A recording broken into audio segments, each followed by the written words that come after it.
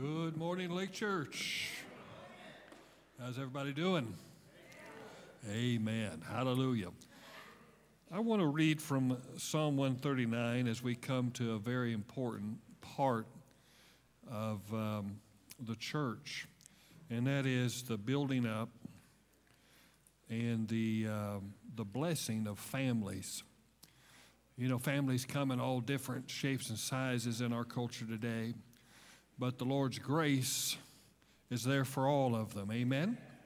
And we're grateful for what God is doing in our midst and several young families. In fact, the Lord spoke to me while we were worshiping the Lord, and I believe we need to pray over many of our young ladies that are pregnant this morning. Amen? And we've got quite a few that are pregnant this morning. In fact, I found out I'm going to be a grandpa again. Amen? Amen. Hallelujah. So that'll be number 8. 8's a good number. Amen? But we're going to dedicate a young one here that is very precious to our house, and two very wonderful people that we love very much. And so we're going to do that. But first, I always like to read from Psalm 139. And, David, as he is crying out to the Lord, he says this in the 13th verse. He says, "For you formed my inward parts. You knitted me together in my mother's womb. I praise you, for I am fearfully and wonderfully made. Wonderful are your works. My soul knows it very well. My frame was not hidden from you when I was being made in secret, intricately woven in the depths of the earth. Your eyes saw my unformed substance. In your book were written every one of them, the days that were formed for me, when as yet there was none of them." And so we know that God always, when he answers with a child, when he brings a child into the earth, he equips that child with a destiny, a plan, and a purpose. And that there's no one that's born and brought into planet Earth that doesn't have that. That there's already a book written about this precious one. And the goal of parents and the goal of church and the goal of grandparents and the goal of friends and family is to assist this child in the ability to perceive, know, and understand and walk in what God originally intended for them to walk in. Amen? And so we dedicate the parents is really what we do, because the parents are the stewards of this wonderful gift from God. So if Allie and Kagan would come up here with their beautiful child, Olivia Jade Fox.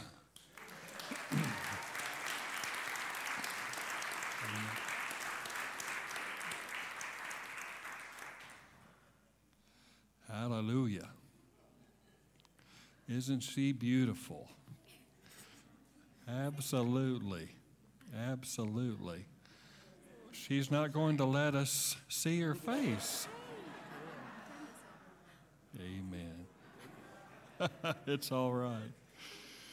It's wonderful to have this beautiful child here, because when God sees something in the earth that he wants to fix, he sends a child and gives the child the abilities and the giftings and the anointings to be able to bring a solution to a problem.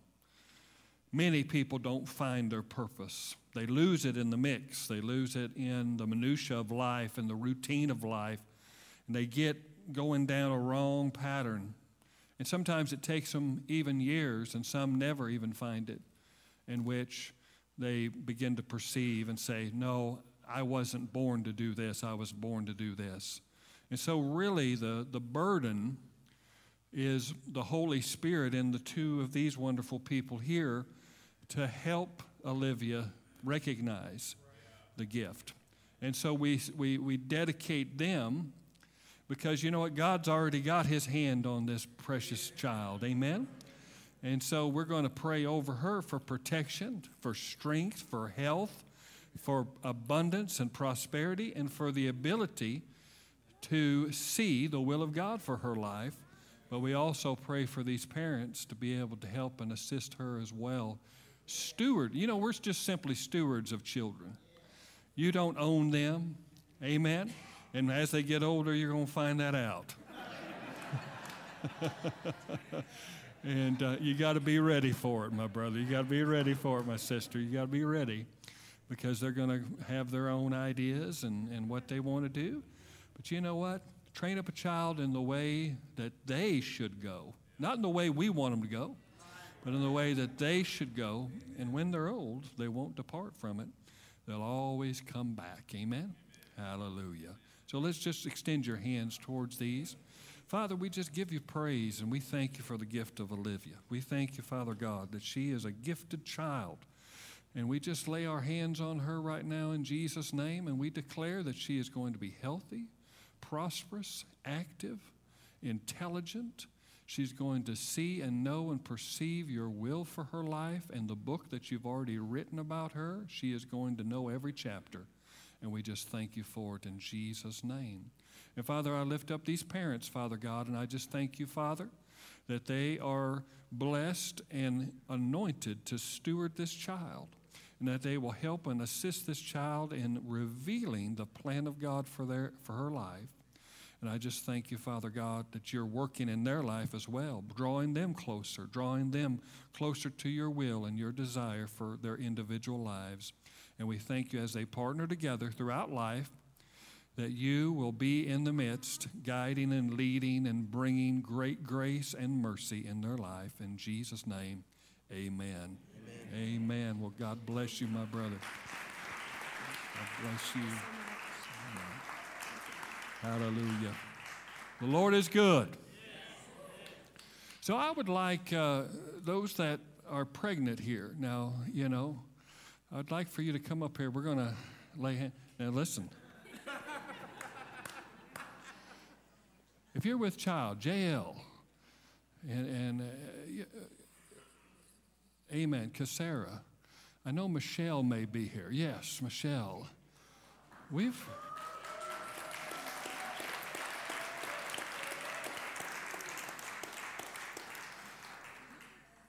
Hallelujah. Is there anyone else? Hallelujah. Amen. Is there anyone else? Praise the Lord. Oh, yes, Angel, of course. I tell you what. Don't these women have a glow to them? Yes. Amen. Isn't it wonderful, the blessing of the Lord? And, you know, there are many that are believing God to be pregnant. And we're standing with them. Amen. And we believe in the word of the Lord that he blesses our children. Amen. And so I just felt led, if they just line up right across over here, to pray over them, and you as well. Amen? And we just believe that these children will come full term and be healthy and have the highest APGAR scores. Amen? The doctors are going to be amazed, and they're going to say, surely these are blessed children. God is in their midst. Amen? Amen? Hallelujah. So extend your hands towards these beautiful mothers right here. Father, in the name of Jesus, I just thank you, Father God, as you instructed me to pray over these and to pray over these mothers. I just thank you, Father God, in Jesus' name. Thank you for your provision and your protection upon this child and upon this mother. In the name of Jesus, we thank you, Father God. We thank you, Father God. We thank you, Father God. Hallelujah, hallelujah, hallelujah. Thank you, Father God. In Jesus' name, thank you, Lord. Protection, provision in the name of Jesus. Health, health, health in Jesus' name. Health for the mother in the name of Jesus. In the name of Jesus. Healthy, strong child in the name of Jesus. Healthy, strong child in the name of Jesus. In the name of Jesus, healthy, strong child and healthy mama throughout the term. Right now, in Jesus' name, healthy, strong child. In the name of Jesus. In the name of Jesus. Hallelujah. God is good. I said God is good. Amen. Hallelujah. Praise the Lord. Glory to God.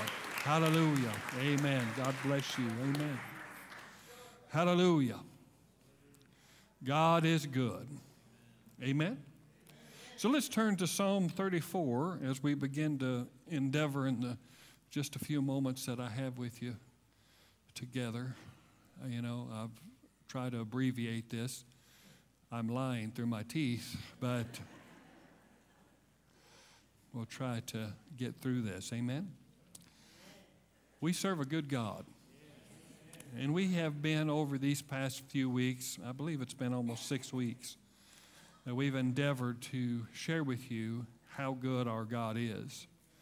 Because it's integral, whether you're without God here this morning or with God, that you have a revelation of the goodness of God.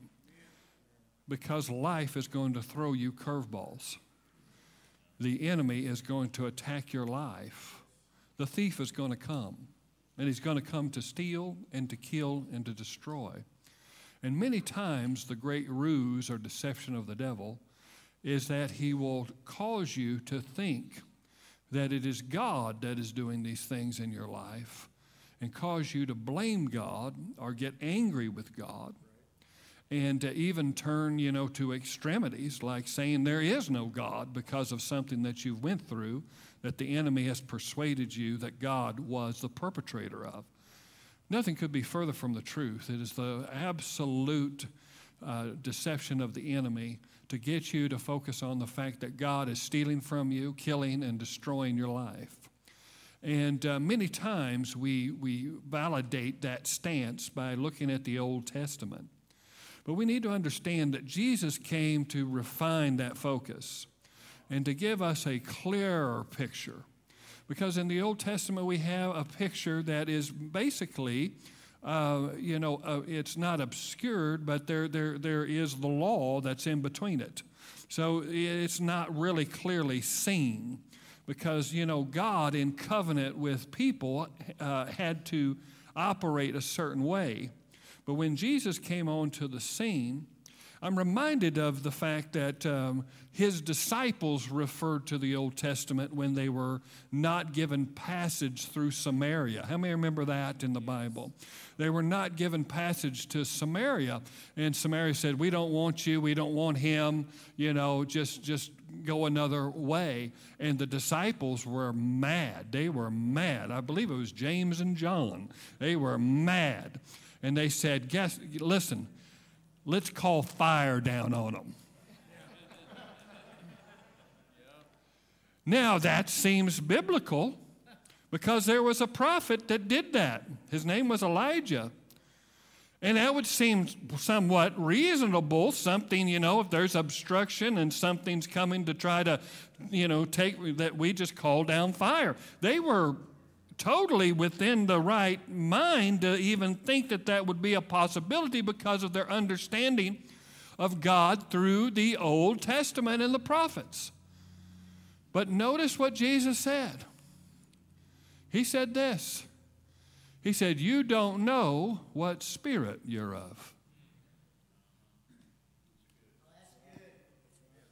Listen to that. I mean, if Jesus was totally in accord with that, and that is the way he wanted to project the Father, he would have said, fry them.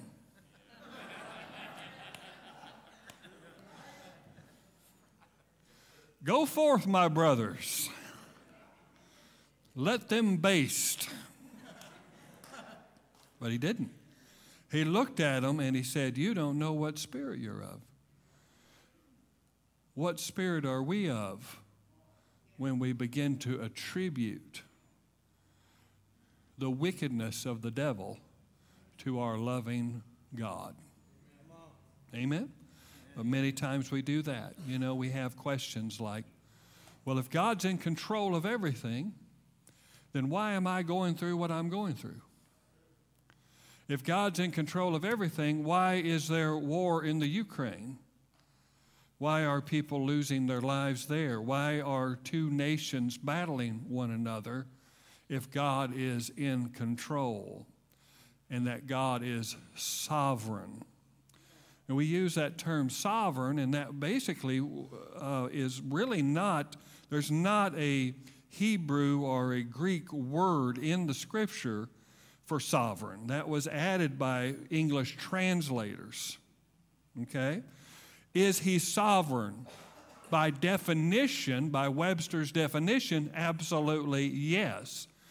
But religious people take it as if God is in every decision, in every situation, and that he is controlling everything like a chessboard. Oh, it's getting quiet here. It's getting quiet. Okay, is he sovereign? Yeah, absolutely, he's sovereign. He is God of gods. He doesn't need counsel from anyone else. And he doesn't need anybody, but he chooses to work through people. Amen? And so people will have phrases like, well, God is in control. It's generally when they're at their absolute end of everything that they feel that they could do. They'll say, well, God's in control, and or I believe everything happens for a reason. Duh. But sometimes that reason is your decisions. Sometimes it's just simply because you just made a stupid decision. Hello. You know, I mean, you knew you shouldn't have done that, and you ended up with the consequences, and now all of a sudden it's God's fault. That's kind of the way that we think. And people will say this, all things work together for good. Have you ever heard anybody say that? All things work together for good. You know, all things work together for good. Well, you know, they're quoting from Romans chapter 8, and they're quoting just a part of that scripture. There's a qualifier, because there's a lot of people that all things are not working together for good, and they haven't been working together for good for a long, long time. It's all things work together for good to those who love God and are called according to his purpose. Amen? In fact, in the book of Ephesians, it talks about that we were alienated from the life of God and without God in the world. So that tells me this, that there are certain segments of the population, those that are outside of Christ, that are without God. So when you're without God, is God working and making things come?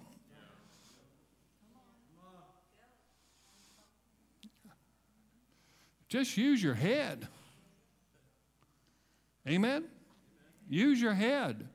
Because people are attributing the works of the devil to the work of God. And they're mad at God. I'm telling you what, the church is more mad at God than they are at the devil. I can't tell you how many times I've run into people, visited in their homes, counseled them across from the table. And it's all, I'm mad at God. God didn't do this, and I wanted this done, and it didn't happen. And my husband, I asked him to heal him, and he didn't. He died, and I'm mad. And those are very real emotions. Those are very real feelings that they have on the inside. And the devil has duped them into thinking that God had robbed from them and stolen from them. But see, the true north of anybody who believes the Bible and believes God is good. That's the true north, because God says it. God advertises that he is good. Amen? But the problem with the church is that we have theology without experience. We read these words, but we're not experiencing them in our daily life. And it's real easy for us to deflect that over to the Lord and say, the reason why I'm not experiencing is God's fault. The reason why I'm not experiencing this aspect, it's God's fault. When really we've got to look at ourselves and we've got to realize that any theology that makes an excuse for me to live below the privileges and standard of Jesus is not a theology at all. Are you with me? Oh my. We just had fun praying for babies and now we're talking about serious stuff here. Any theology that lowers the standard of Jesus, makes excuses for us to live below that standard, isn't theology. It isn't true theology. The standard of Jesus is intently high. It is a very high standard. But God would not put that upon us without giving us the Holy Spirit and the Word of God to be able to try to strive for that standard. I'm not there yet. How about you? But you know what? I'm continuing. I'm continuing in His grace to live by the standard of Jesus. So when I make that my aim and I realize that God is good, according to Psalm 118, it says, "For the Lord is good and His mercy endures forever," then what that does is it takes away any excuses I have. It takes away my ability to explain away things. Well, that doesn't happen anymore. It passed away with the apostles. It's not operating anymore. God doesn't heal. He heals when He wants to, or He delivers when He wants to, and we really don't know when that is. We just got to keep on pressing in and keep on trying, but if it doesn't happen, then, it must be some kind of situation with Him. It's His decision. But when Jesus hung on the cross and He declared the words, "It is finished," basically what He was saying is that God is finished with doing anything and everything about your situation in the earth. God's done. The Bible says that Jesus is seated at the right hand of God the Father. And if you know anything about the priesthood, you know that there was no chairs in the tabernacle. There was no time for rest because they were continuously offering sacrifices to God on behalf of those that came to God. But Jesus, once and for all, offered the sacrifice of Himself, gave Himself and gave His life blood so that you could have life. And it says, it's over, it's done. He went and He sat down because everything He's ever going to do about your sickness, about your addiction, about your family problem, about you has been done in Christ Jesus. The Bible says in 2 Corinthians, it says, all the promises of God are yes and amen. So that means that it is a real spiritual reality that has to be confirmed upon planet Earth. God's word is forever settled in heaven. It is up to us as believers to settle it upon the earth. And we settle it through our independent life. We bring God's Word and His Spirit into our life, and we begin to operate from that standard of heaven. And when it doesn't seem like it's not working, when we're fatigued and ready to faint, we don't make excuses. We don't quit churches. We don't stop reading the Bible. We don't stop praying. We don't stop doing it. Well, it ain't working. Well, it's not witchcraft, baby.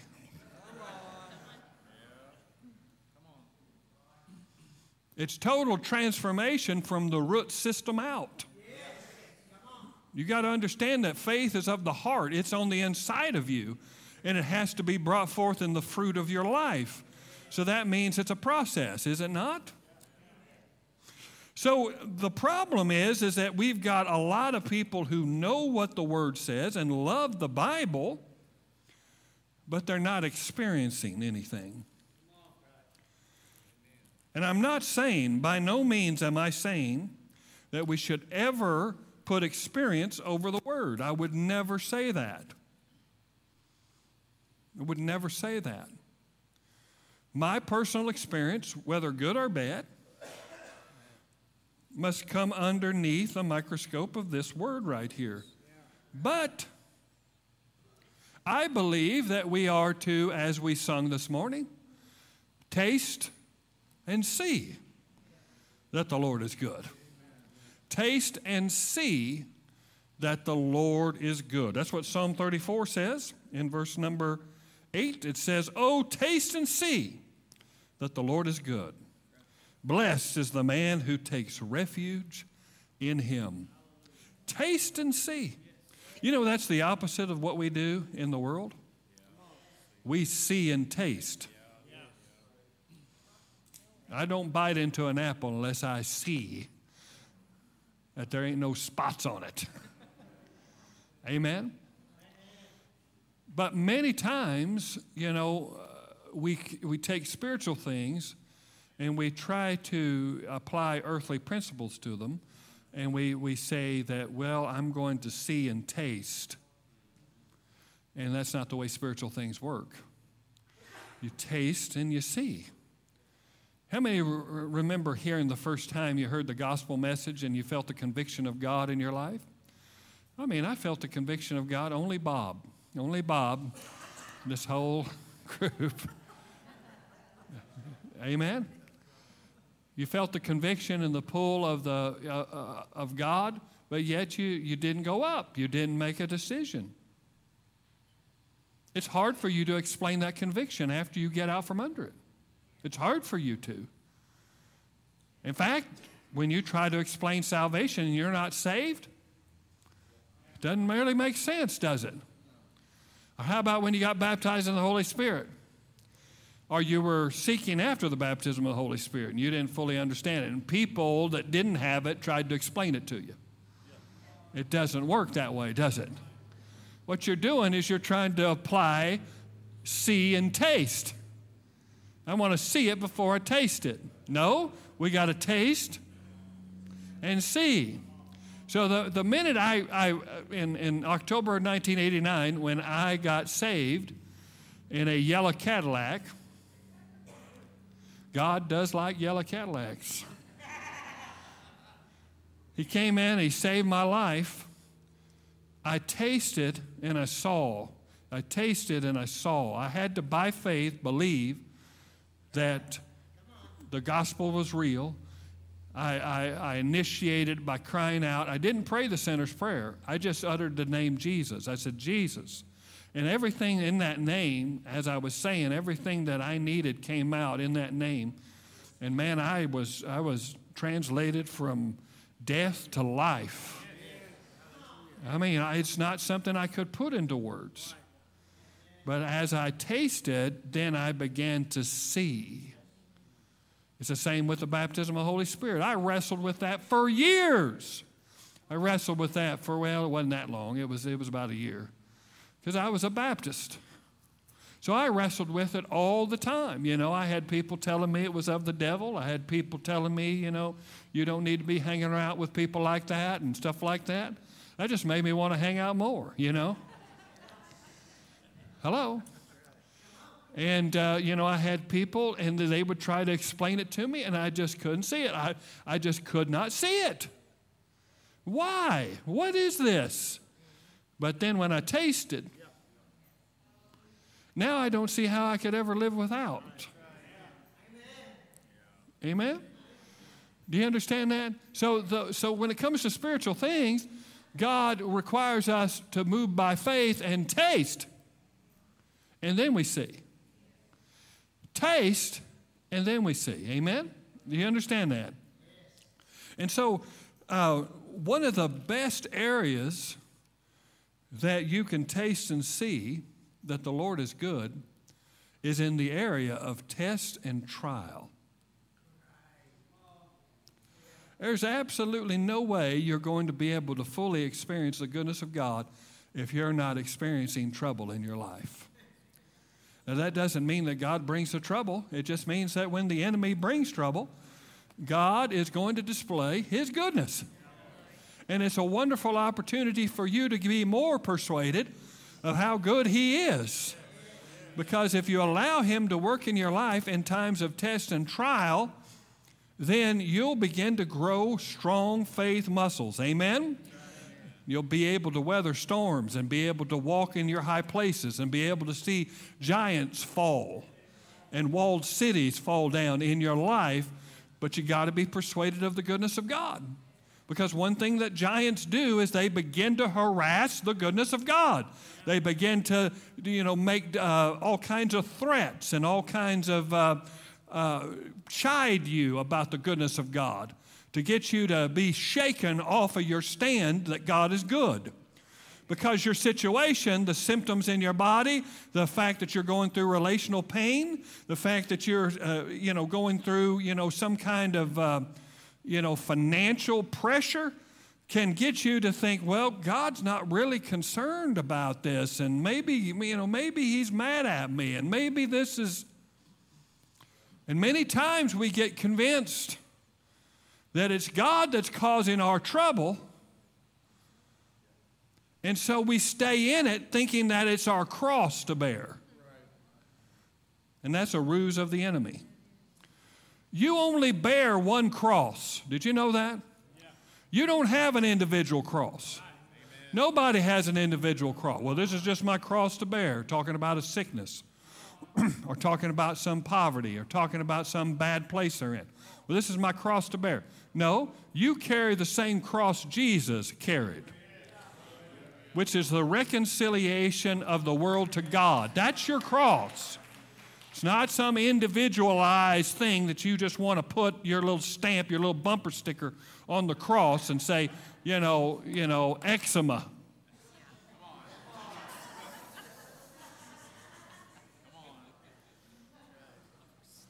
No, the cross is the purpose and plan and the mission of Jesus. That's a cross we're to bear. Amen? People will always say that, well, I'm just bearing my cross. No, you're holding on to something that you could get rid of if you would see it through the Scripture and stop seeing it through your religious lens. Because there's people that take, I'm going to get all in you. There are people that take serious pride in being sick for God.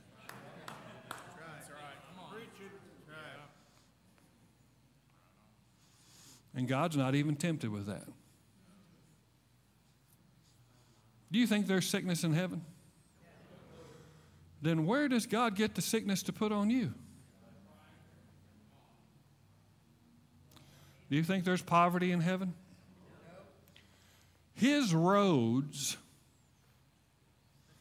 are what we value most in this world. You think there's poverty? Then where is he getting poverty to put it on you? The reason poverty and sickness came into the world is because man opened the door to the devil to come into this world and to mess it up. God didn't do that. Amen? So let's look real quickly over to the book of James. Because we love James chapter 1 and verse number 17. We love this verse, but we don't like getting to the revelation of this verse because there's a road that gets us to this revelation. Okay? What does it say? Every good gift and perfect gift is from above, coming down from the Father of lights, with whom there is no variation or shadow due to change. So what does he say? He's saying God doesn't change. God doesn't lurk in the shadows. There's no shadow spot in him. What you see is what you get, and that every good and every perfect gift comes down from the Father of lights. Amen? Okay? So, notice that he qualifies the word good there. He says, every good and perfect. Did you know the enemy likes to give good gifts? You know there's a good shepherd and there's other shepherds. Amen? So there are,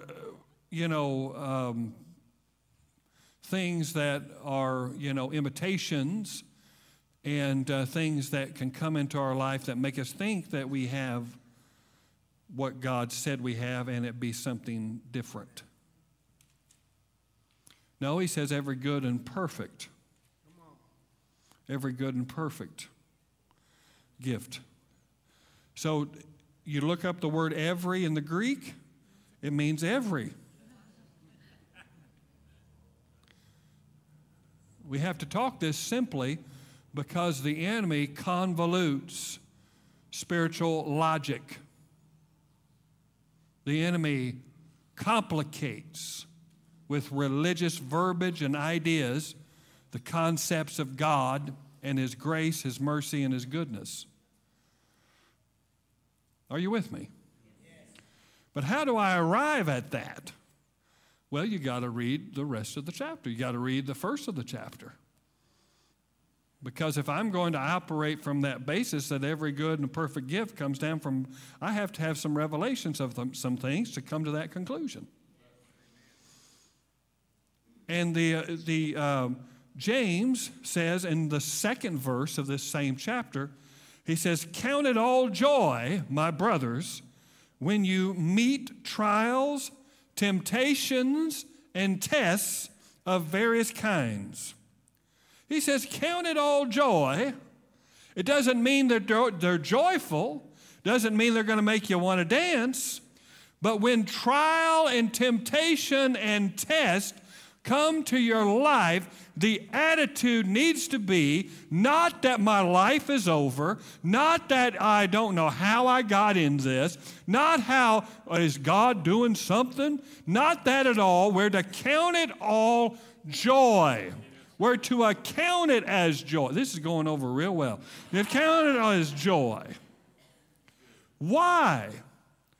Because, see, there's a reason why we're to count it joy. We're not to count it joy blindly. We're to count it joy by revelation of something. Amen? And notice it says, for you know that. A lot of people don't know that. A lot of people don't know that. They don't know that tests and trial from the enemy actually can work to your benefit when God's word and His power flows through your life. Because it's just an opportunity to show how big God is and how good God is. And I'm telling you, nothing can be taken away from you when you have walked through the road of experience, seeing the goodness of God in the midst of trial. There's no devil can take that away from you. Hello. When you go through a test and trial and you trust in the Lord and you operate according to what the Word of God says, you put faith in your heart and you speak it out of your mouth and you make the Word first place and you pray and you seek the face of God and you speak to your mountain and it gets removed, there's nothing that can take that away from you. There's nothing that can say, oh, well, something else did that, No, you know. I mean, when I was in the hospital and God lifted me off of the bed of sickness 3 times He lifted me out of death. That can't be taken away from me. I have tasted and seen that God is good. So therefore, the enemy can't come and say, well, it was the pills and it was the medicine and it was the doctor and it was this and that stuff. And he does that all the time. It's not true.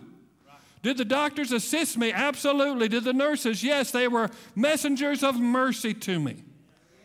But they didn't raise me up off of that bed. And even they will tell you that I shouldn't have got up.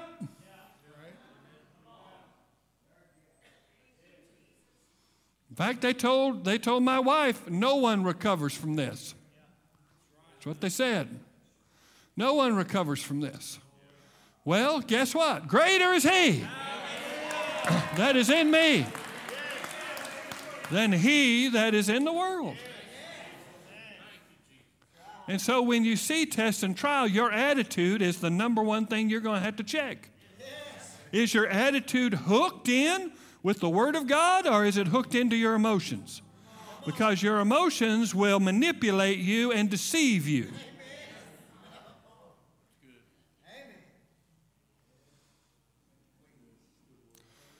But if you hook up with the Word of God, irrespective of how you feel, and you begin, see, it's important for you to say the Word of God when you don't feel like it. In fact, that's the most important time to declare and decree what God has said. It's when you don't feel well. When you start saying, by the stripes of Jesus, I'm healed, and you got pain in your body, you are standing on the battleground, on the surest foundation that there can be. And regardless of what you see, regardless of what you feel, the Word of God is going to work because it is set above God's own name. And you will not be put to shame. Hello? You won't. But you got to have the right attitude. You got to have the right attitude. I mean, my goodness, if you get hooked up with your feelings, you're going to be whiny. You're going to be moaning and complaining, belly aching. Well, that means that the very foundation of your life is something's ain't right with it. Because God is not, you're not persuaded God is good. See, the thing that when I understand that God is good, it supersedes anything I feel. It supersedes anything I think. See, I use it as my true north. When I'm confused, when I don't know everything, when I don't know the next step, God is good is my true north. Because the enemy will like to tell you, oh, it's God that's doing this. He's testing you, and He's trying you, and He's pushing you. He's trying to see your mettle and your devotion level. Hello? As if you receive from God based on merit. See, that's what He wants. You're not getting it because you haven't reached that certain star level. When you reach the 5-star level, then God takes His wand and goes, it shall be done. And that's not the way God works at all. That's the way other gods work. Those gods in your crystals, that's how they work. Hello? And then they're liars and deceivers. And hello? That's not how God works. Your salvation, deliverance, and healing is never based on your merit. So if it's never based on my merit, then my attitude towards test and trial can be counted all joy. Yeah. Amen. Because God is good. He's going to get me through this. He's got me through 100. You know, you need to start listing off, what He's got you through. And just remind the devil, well, I've been healed of asthma. I've been healed of this. God healed me here. I don't have pain in my back anymore. God healed me there. You begin to just go over and over and over. And what are you declaring? You're declaring the goodness of God. You're declaring the goodness of God in the midst of your problem, in the midst of your situation.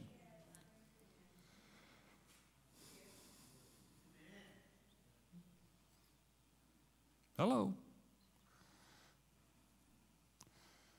See, because if the devil can get you into meriting, well, you're not reading enough, you don't go to church enough, you tied one on Saturday night, you smoked a big fatty Friday, you disqualified yourself. Well, I'm here to tell you that all it takes is a little adjustment, It just takes someone saying, Jesus, forgive me, I need you, I cry out to you, and I'm telling you, he's there every single time. There's not one time that Jesus says, I can't help you. At my absolute worst, God is good. When my life is in a mess, God is good. When I don't quite understand what's going on in my life, God is still good. When I can't understand him and he's not necessarily talking to me and giving me information like I want it when I need it, God is still good. See, whether I choose to believe him or not, whether I choose to believe in him or not, does not change who he is. He is God and he is good.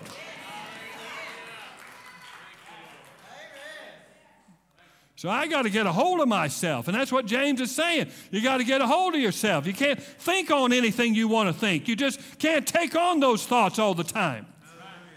You got to cast down those imaginations and every high thing that exalts itself against God. You got to get rid of that. And when someone comes in and gives you a report that doesn't line with this, you just very kindly just say, thank you so much, but I don't receive that. I'm not receiving that. The minute you walk out the door, you're walking out with what you brought in because it ain't staying here. I'm not, oh, come on now.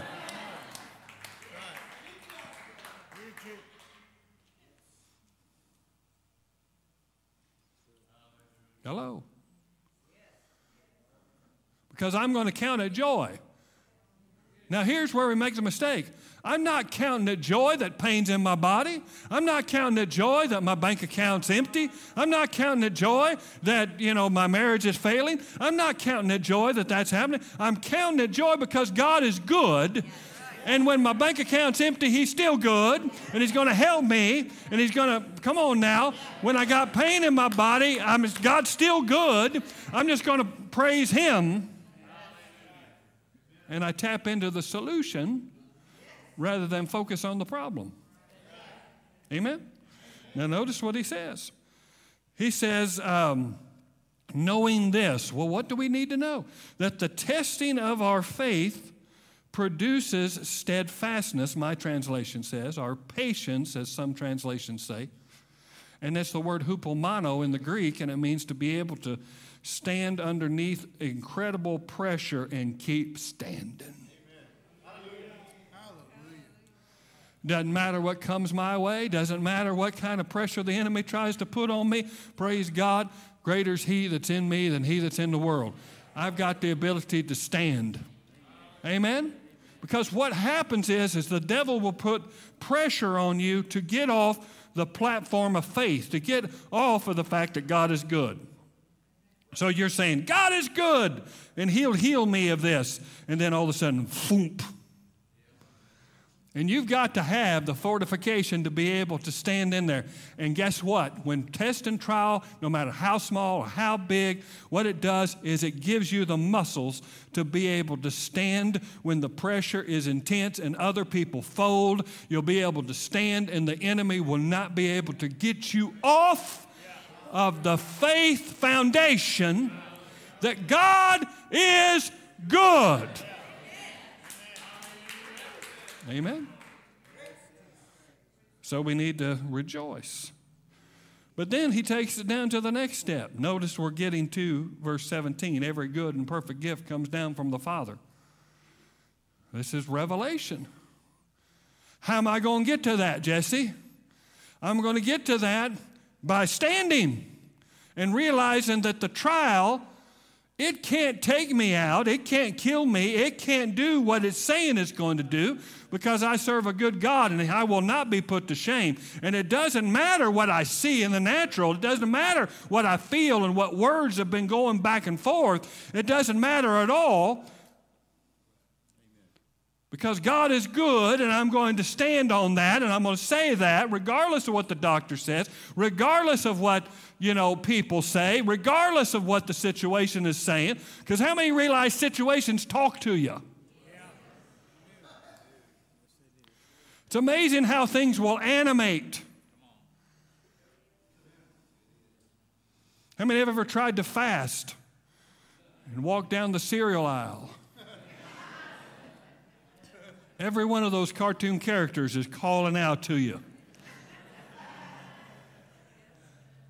come get some Tostios. They're great. Hello, little Debbie, she's a seductress.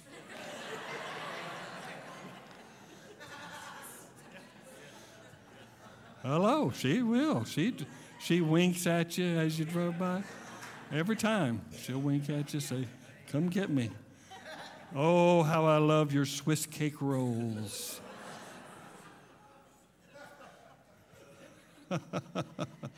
Hello, things animate. Your blood pressure cuff can animate. Your blood sugar tester can animate. It talks to you. You ain't never going to get rid of this. You're going to be like this your whole life. Oh, it'll tell you. You ain't never going to have a good reading. You're going to be on medicine your whole life. You just might as well just accept it, write it off. That's what's going to happen.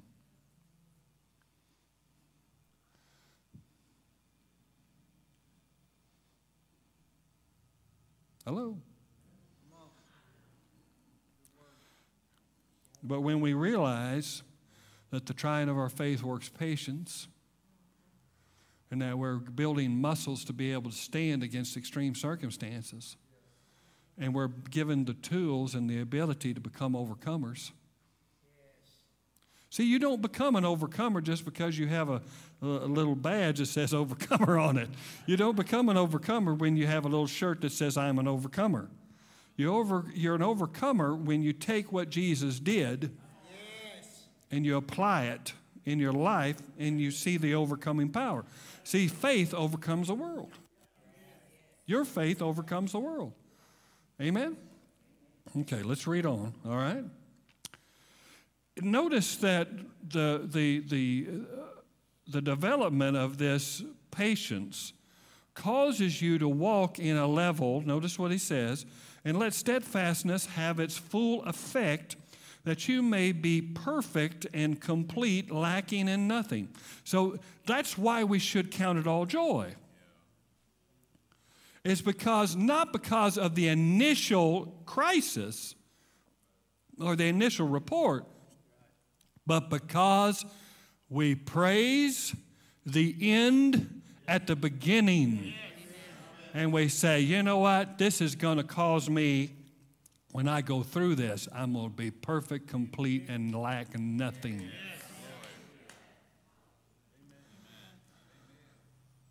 Now, you got to make a choice. Either you can go through test and trial through Jesus and the Holy Spirit's leading, or you can go the way you want to.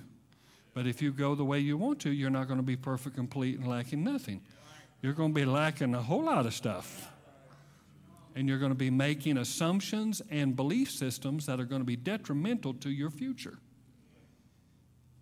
A lot of people, they begin to interpret their trial religiously. And they start blaming God. They start talking, well, God's trying to teach me something. God's trying to show me something. Well, the devil just loves that. The devil just loves that. Because basically what you're doing is you're creating a belief system that is going to be detrimental, to your next faith fight.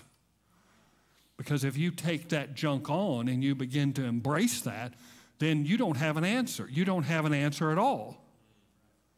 You don't have any solution whatsoever, because God may do it, he may not do it.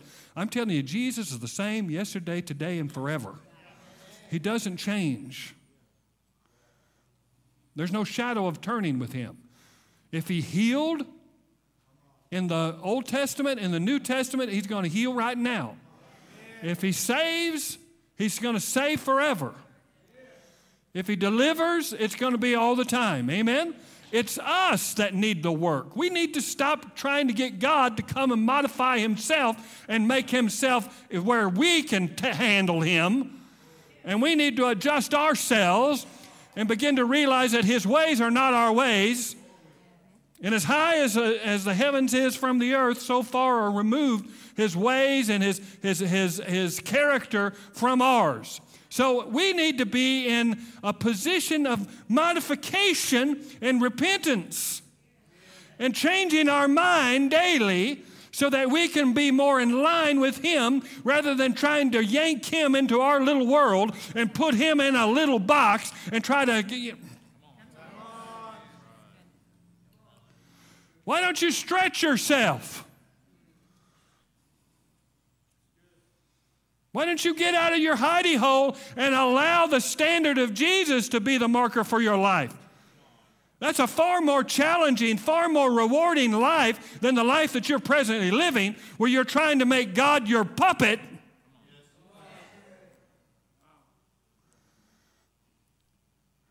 Hello. The reason why we do that is because we've got a God complex. We want to be God. I want to control my situations my way, the way that I think they should be done. And we put God in a box, and God can't do what He needs to do. Amen? Okay. Then he goes on and he says, if anyone lack wisdom, let him ask God, who gives generously. Notice that. It doesn't say fill out a form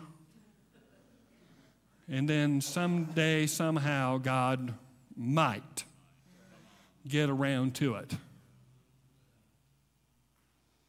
Hello, this isn't the DMV, folks.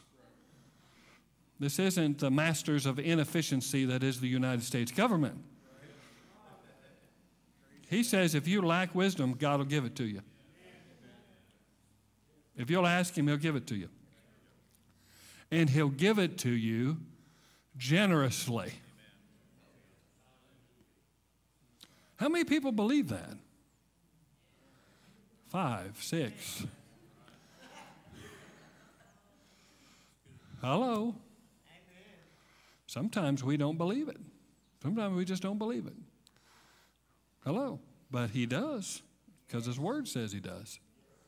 So He says this, He gives to all men generously, to all without reproach. That means He's not going to find an excuse not to help you or say, that's a stupid question. He's never going to say that. He's never going to upbraid you, the Bible says, the King James Version. He's not going to upbraid you, make fun of you because you asked this situation, this question.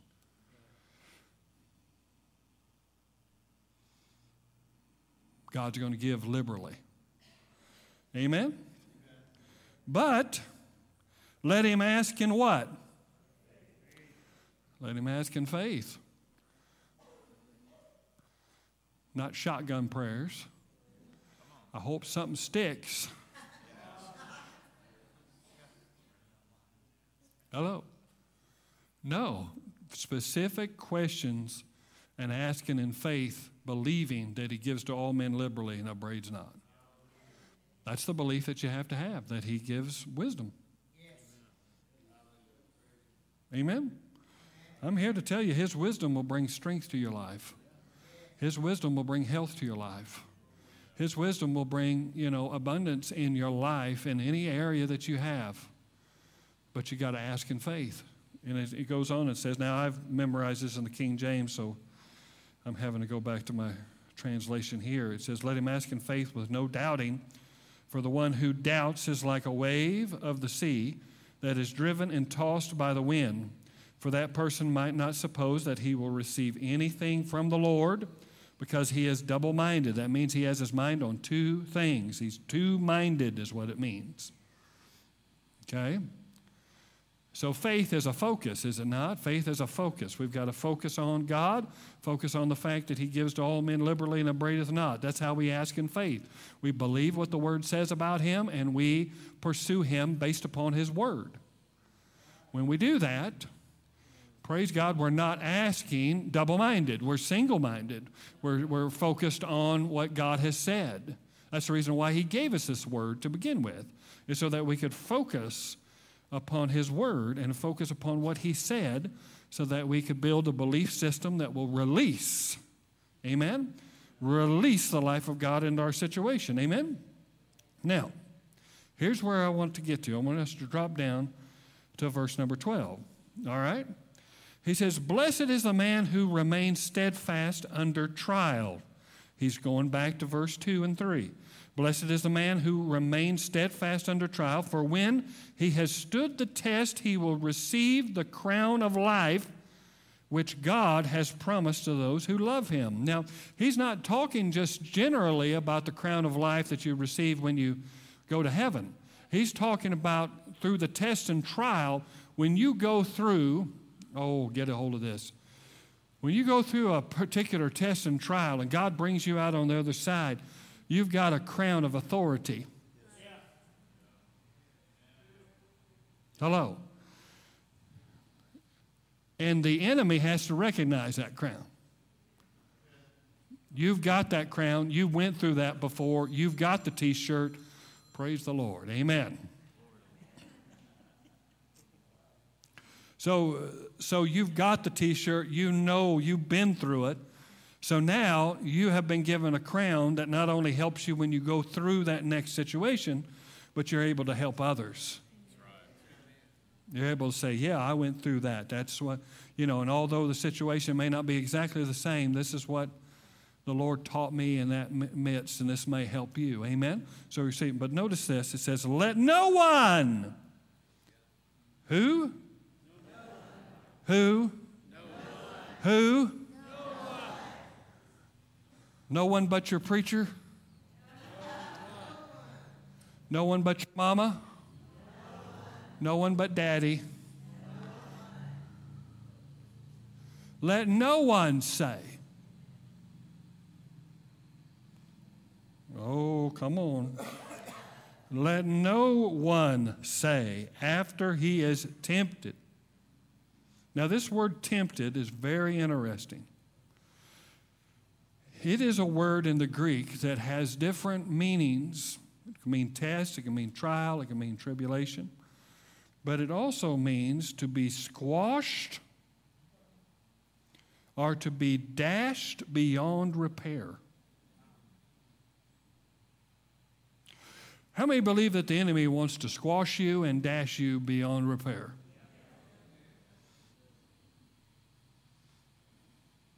How am I going to get to every good and perfect gift comes down from the Father of lights? Well, I'm going to have to get a revelation that God's not into dashing me into pieces and squashing me like grapes. Well, you might be saying out there, well, I would never say that. I would never do that. I'd never say that. Well, I've been around people enough, and I've been around myself enough to know that when you get pushed pretty hard, you say some pretty stupid stuff. Hello. I mean, my wife and I have been going through some pressure, in our life, dealing with situations that, that are normal life, they're normal fallen life, not divine life, but normal fallen life, and they're very heartbreaking. Very heartbreaking. And I just lost my mind recently. I mean, I lost my mind last week.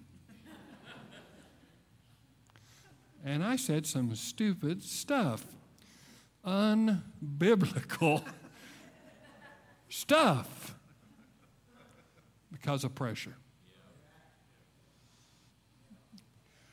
And it was why God why and how God how and when God when and all that moaning and whining and hello, I've been there. So listen, I have to take my medicine just like you. But it says, don't let any man say when it's been tempted to be squashed and to be broken beyond repair, because that's what the enemy wants to do with his temptation, his test, and his trial. He says, don't say this. Don't say this. Let no one say this, okay? I am being squashed. I am being tried. I am being tested. I am being by who? Is this the Bible? Is this the Word of God?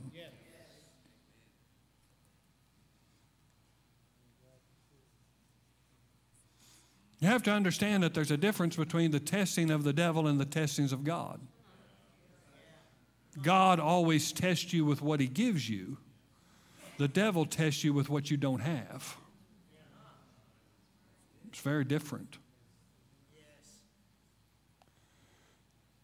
See, and God doesn't test you to squash you like a grape and to break you beyond repair. The enemy seeks to break you beyond repair.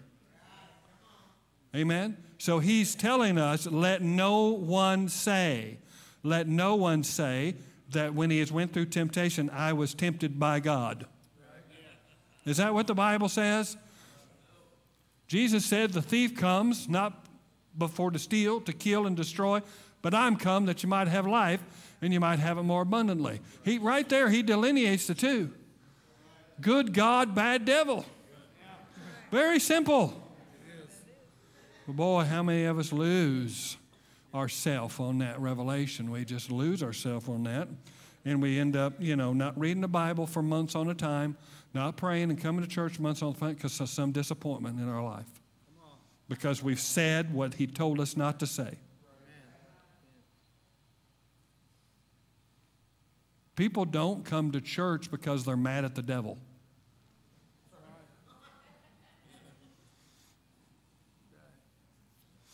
They don't come to church because sometimes they're mad at God. And it's because they lack understanding. They lack understanding. See, you got to search this book. It's not just something you can just read surface. And this has to be delved into. You got to go to work because the Bible agrees. You read it surfacely, it seems like it doesn't agree. But you dig into it, it begins to agree. Oh, my goodness, yeah, that's exactly right. Because this is a composite picture, a composite drawing of Jesus Christ. Notice this, okay? All right? For God cannot be tempted with evil. So anything that is evil in your life isn't of God. And he himself tempts no one. But each person is tempted when they are lured and enticed by their own desires. Blaming God.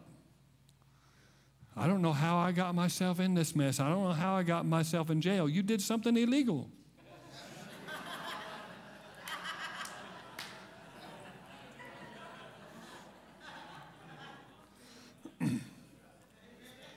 Hello.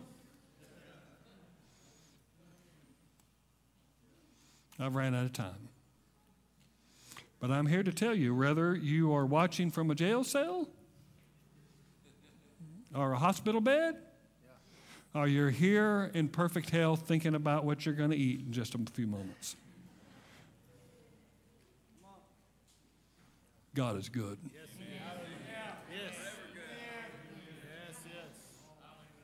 God is good. Amen? Hallelujah. Now we're going to have ministers that are going to be up here. If you have a need in any area whatsoever, I would love for you to come up here. Don't walk out the way you came in. There's transformation in the house. Amen? Hallelujah. And tonight, we're going to finish Abaddon, Apollo, and Shiva in the Great Global Reset, 6 o'clock right out here at the Student Ministries building. At 6 o'clock, it's going to be a good, powerful time. We're going to be talking about current events and how this whole situation's working out. And we'd love to see you there at 6 p.m. And then next week we're going to be celebrating our 15th anniversary. Amen. And we've got some special things in plan for that. We're going to have some very special guests. And it's going to be a wonderful time. So bring family and friends. It's going to be a great, great service. And then 9 o'clock, we're going to have Shekinah Glory with us. And it's going to be a powerful Holy Ghost time. They're also going to be with us at 6 p.m., 6:30 p.m.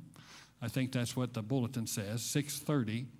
They'll be here at 6:30 that night, and it is going to be a wonderful, powerful service. These people, I've known them for years, and they move in the powerful anointing of the Lord. You're going to be tremendously blessed by this ministry. But they're going to be ministering at our 9 o'clock service. But right after our 9 o'clock service, we're not going to have another service. We're going to have a party. Amen? So I encourage every one of you to come to 9 and just stay with us. And of course, we'll wrap up at noon or whatever. But 9 to noon, come be with us. We're going to have some good eats. We're going to have some good fellowship. We're going to have some good fun. And then we're going to come back at 6:30, and we're going to just see the Holy Ghost just raise the roof for us. Amen? And so I encourage you to do that. And I encourage you also that this is a Food Truck Sunday. And why do we have Food Truck Sunday? For missions. Amen? So anything that you get there, a portion of that goes towards missions. So there's some good stuff. There's wonderful street tacos and things of that nature Joel and Ronnie have. And then we got Mexi dogs. I call them sexy dogs. Very good stuff. A portion of what you sow will go to missions. Amen? Hallelujah. God bless. All right.